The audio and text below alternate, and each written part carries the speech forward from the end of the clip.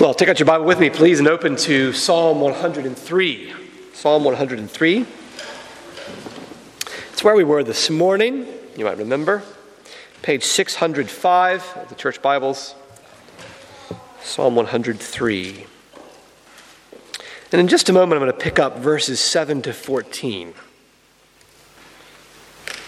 Psalm 103, verses 7 to 14. It's often the case that a snapshot of someone, especially a candid photo, can capture in some small way the essence of a person. You ever found that to be the case? Someone gets captured, not expecting a photo. Maybe there's a smile, or there's a cheeky look, or there's a bit of affection, or there's a laugh in the photo, or a frown maybe. That is, that way. But whatever it is, this candid photo does an incredible job of capturing something of that person's personality, some aspect of who they are. You can probably think of a photo like that. It's a snapshot that captures them. That's who they are.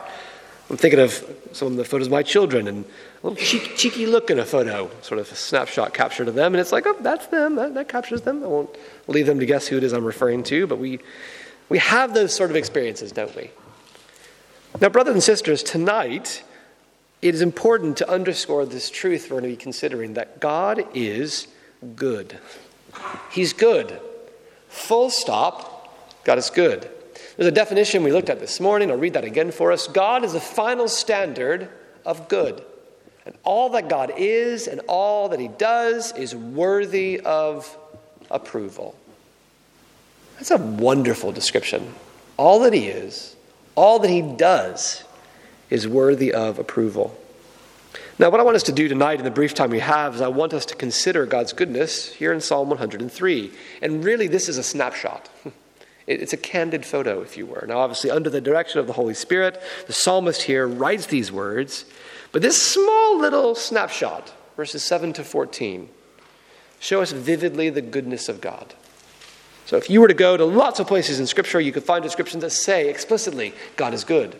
The Lord is good. He's faithful. He's good. You'd hear it all over the place. But here we have a snapshot of God's goodness. And I want us to see this and meditate on it together this evening. I'm going to read from verse 7 to verse 14, Psalm 103. He made known his ways to Moses, his deeds to the people of Israel. The Lord is compassionate and gracious, slow to anger, abounding in love.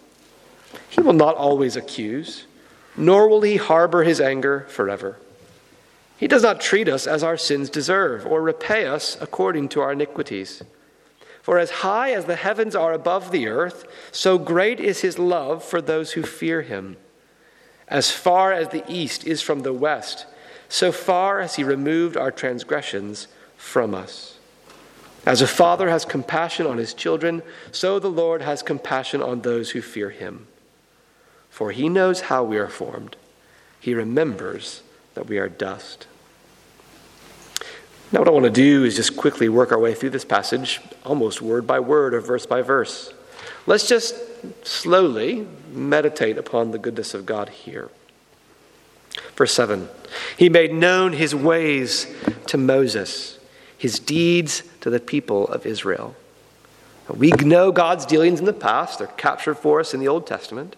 We know his dealings for us in the New Testament era, after Christ's first coming and the era that followed on. God has made known to us his ways. He's made known to us his deeds. He did so to Israel. He's done so for us. We have that in the Old Testament and in the New Testament, as well as church history, if you follow our ways through. We have a description, an idea of who God is from his ways, from his deeds, from how he operates in relation to humanity. Isn't that wonderful of God? We don't just have sort of statements made about who God is, do we? We do. Of course we do in Scripture. But we also have his ways and his deeds outlined for us. It's often the case, if you want to know what somebody's like, their words are important, of course, but their deeds often give you a clear picture of who they are. If you followed from Genesis, the very beginning of creation, right the way through the second coming of Christ at the end of Revelation, you'd have a sense of God's goodness, his deeds for us. And look what the psalmist goes on to say. The Lord, the Father, the Son, the Holy Spirit, we could say, in light of all the rest of Scripture, the Lord is compassionate. He's compassionate. He sees the needs of his people. He knows your needs better than you know them. He knows your real needs. And sometimes we think we need things, and he knows what we actually need. And is compassionate in light of our needs. He deals tenderly with us who are foolish, us who are needy, us who are sinners. He's compassionate with us. I want to come back to that in a moment. We'll see that down in verse 13. He's compassionate with us. He's gracious with us. He gives us what we don't deserve. We deserve his judgment because of our sin. We have rejected him and turned away from him. He does not give us immediate judgment. Think of that in a moment as well. But he gives us life and forgiveness and friendship. He gives us the body of Christ. He gives us life eternal with him one day. He's gracious. We deserve condemnation. He gives us justification. We deserve eternal torment. He gives us life. How gracious is God?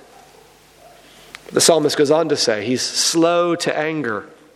He's slow to anger. How different from us God is. We are rash, aren't we? We are emotional. We are easily provoked. We're quick to anger in all sorts of circumstances. Not God. He's slow to anger. Of course, as the psalmist implies here, he does know something of anger. He's certainly angry with sin and rebellion against his glorious name. But he's not quick to anger like we are. There's a deliberateness and a purposefulness to God's anger, a rightness, we could say. And of course, his anger is there, but verse 8 goes on to say he's abounding in love. He's abounding in love. I read the word abounding there, and I think like a pitcher of water. It sort of never ever empties. It sort of always flows, it abounds, continues to come, continues to come, continues to come. The Lord abounds in what? In love. He has an overflowing delight in and care for his creatures. At great cost to himself, God loves and does good to his people. He's abounding in love. Right? It's amazing. Verse 9 and 10, I think we could link up there together. He will not always accuse. His accusations, when he accuses, they're accurate. He knows our shortcomings. He knows our failures. But he doesn't accuse forever. He'll not always accuse. He does rightly accuse, but they'll come to an end one day. Isn't that a wonderful thought? That the reasons God has to accuse us one day will come to an end. As sin is no more. He doesn't harbor, verse 9, his anger forever. His anger, again, is rightly and timely executed. It's meted out, his anger. He doesn't harbor it forever. No, it's not like God is hot under the collar and he's like, I can't believe these people. It's awful. It's not like he's annoyed like we so often are. He doesn't harbor his anger forever. He doesn't sort of give in to sort of impetuous judgment. No. He will not always accuse. He won't harbor his anger forever. We'll think in a moment about where his anger has been directed so that he doesn't harbor his anger forever. Verse 10, he doesn't treat us as our sins deserve. Our sins deserve immediate judgment, quick judgment, rightly so. No, he doesn't treat us as our sins deserve. He's patient. He's kind. He's forbearing. He doesn't repay us according to our iniquities. Now, certainly God does repay us for iniquities. But in one sense, we know through the Lord Jesus Christ, our iniquities have been paid on our Savior. He doesn't treat us as our sin deserves. We deserve to be immediately judged, to be cast out of God's presence forever in hell. No, he doesn't treat us as our sins deserve because he's treated Christ as our sins deserve. He doesn't repay us according to our iniquities. No, Christ has been treated according to our iniquities, punished for us. It's a wonderful way to put it. He's poured his wrath out on a substitute, the Lord Jesus Christ. Are you starting to get a little sense of God's goodness here? Are you starting to get a sense for what good is and how all that God is and all that he does is worthy of approval? Let's crack on. Verse 11. Right? I love this description. His love is at such a height. It's amazing. As high as the heavens are above the earth. Picture that for a moment. As high as the heavens are above the earth, so great is his love for those who fear him. Continuing the geography sort of lesson here, right? Verse 12, as far as the east is from the west. Now, no, children, young people, you have some idea of where countries and places and the sort of main oceans are across the world, right? How far is the east from the west? You could say, you can never quite join them up. It's infinite, right? As long as you're going east, you're kind of infinitely far away from the west. As far as you're going west, it's kind of infinitely far away from the east. You never quite can join them up, right? And that's the point. As high as the heavens are above the earth, so great is his love for those who fear him. As far as the east is from the west, infinitely far. So far as he removed our transgressions from us. That's how far he removes our sin from us, as our sin is punished on the Lord Jesus Christ in our place. Our sin is washed away, cast away, done, dusted. That is God's great love and forgiveness through Christ.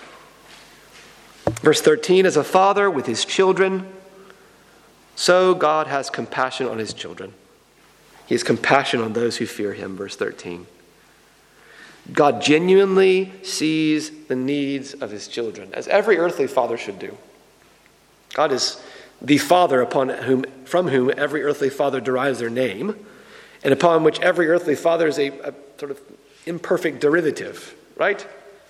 Earthly fathers should be compassionate. They should see the needs of their children and be gentle, firm, but gentle with their children, addressing those needs, leading them through those needs. God does that perfectly. Such is his goodness. As a father has compassion on his children, so the Lord has compassion on those who fear him.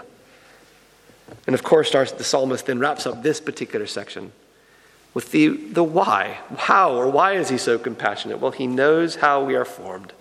He remembers that we are dust. He knows our dust likeness, our origins, which are of dust, that he breathed life into.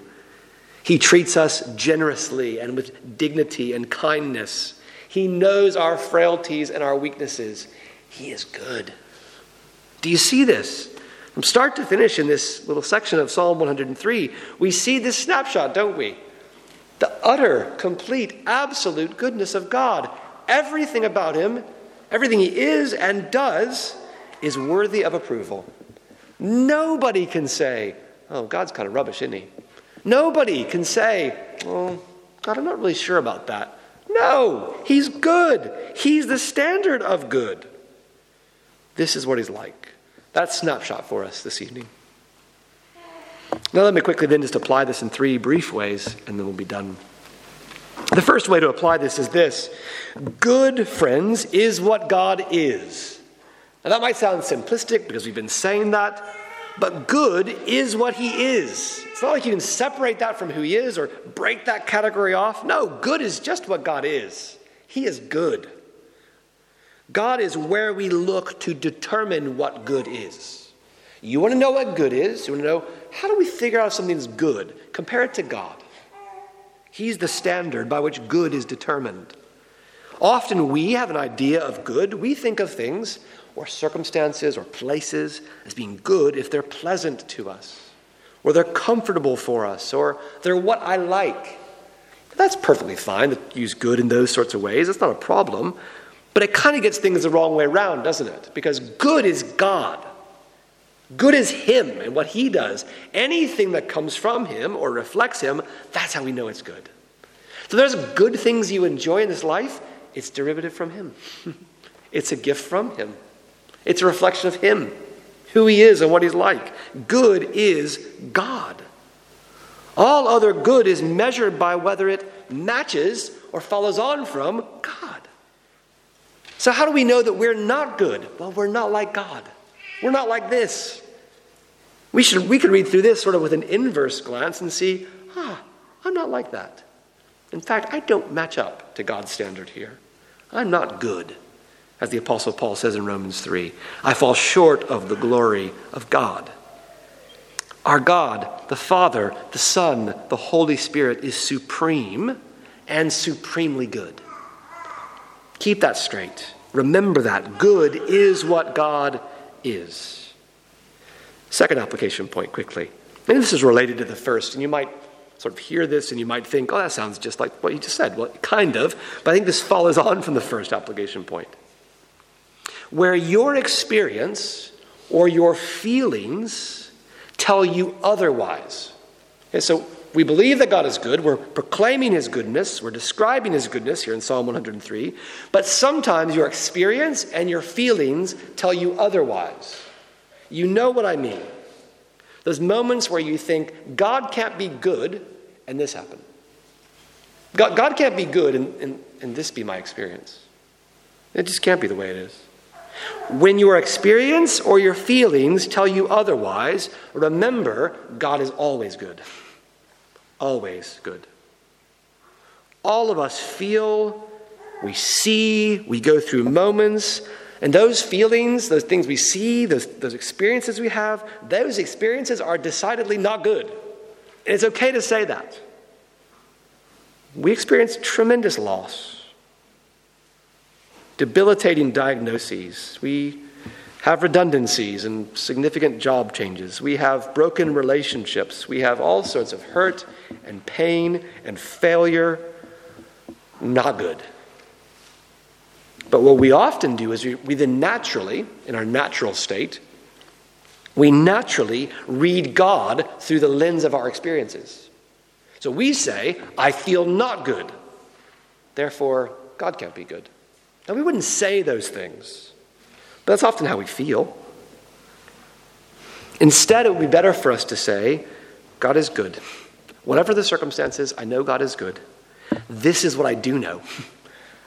Now, this is rubbish. Whatever it is I'm experiencing, this is rubbish. This thing is not good to me. I know that too, but I know God is good. I have to work harder in the hard moments, in the unpleasant moments. I have to work harder to see and remember that God is good, and that God is good even when he gives me hard things. Now, of course, we can't always easily join up the dots, can we? Because our circumstances and our feelings and our lives, we're mixed. It's hard. But we've got to remember this, emblazon this truth in our hearts and our minds. God is good. Psalm 103. God is good. Our experience does not change the truth. This truth must shape our experience. God is good. Always. Third and final application for us as we wrap up. And it's this. Rest in these verses. Rest in this truth of God's goodness. And I mean literally be comforted by it. Be encouraged in it. Be thankful for it. God is good. God the Father is good. He's a loving and compassionate Father who knows the needs of his children and is at work for his children's good, even though it doesn't feel like it. The Son is good as he in his righteousness laid his life down for us on the cross, bearing our sin, our shame, punished in our place. Rising again 3 days later, the Son is good as he sits on high, interceding on our behalf. The Spirit is good as he dwells in us and comforts us and directs us and inspires the word and illuminates the word as he gives new life to sinners. The Spirit is good. We must remember these things. We must rest here. I don't remember where this quote comes from. It might be C.S. Lewis. You might be able to track it down and find it for me, but I really appreciate it. All will be well, and all manner of things shall be well. In light of God's goodness, it's true. All will be well, and all manner of things will be well. In the morning when you wake up, you need to remind yourself, God is good. He's good. Whatever this day might hold, God is still good. When you put your head on the pillow at night, and you've had a really full day, and you might not be able to fall asleep for some time, God is good. When you sit down to eat, and maybe your meal looks really appetizing, or maybe it doesn't, or whatever it is you've got, as long as you have a meal, or even if you don't have a meal, God is good. When you sit down at your desk at work, or you travel elsewhere for work, Or if you're at home and your work is at home, remember God is good. He's always good. When you're crying, because whatever circumstance you're going through is hard, that doesn't change God's goodness. When you're all positive and everything seems to be on the up, God is good. He was good then, he was good before when you were crying, just like he's good when things are going well. Brothers and sisters, we must have heaven's view of our lives. And in the heavenly throne room, they know of God's goodness. The saints who gather around the throne, the heavenly beings who offer worship and praise to God, they constantly declare his goodness. He's holy, holy, holy. He's set apart, he's distinct, he's pure. They know his goodness, don't they, in heaven? One day we will too. We'll see it fully, comprehensively, finally, when we are gathered around the throne. But we must remember today, God is good. Until that day comes. That day is coming, but until we're there. Let's pray.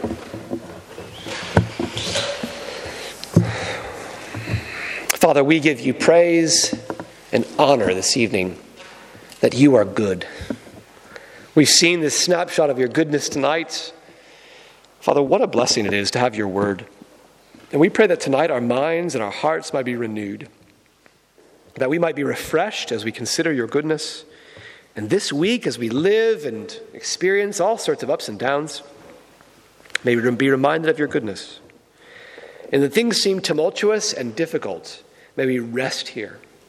When things are on the up and positive and where all seems right with the world, those moments happen, may we know that you're good. Father, may we rejoice in you and give you the praise that's due to your name. We ask all this in Jesus' name. Amen.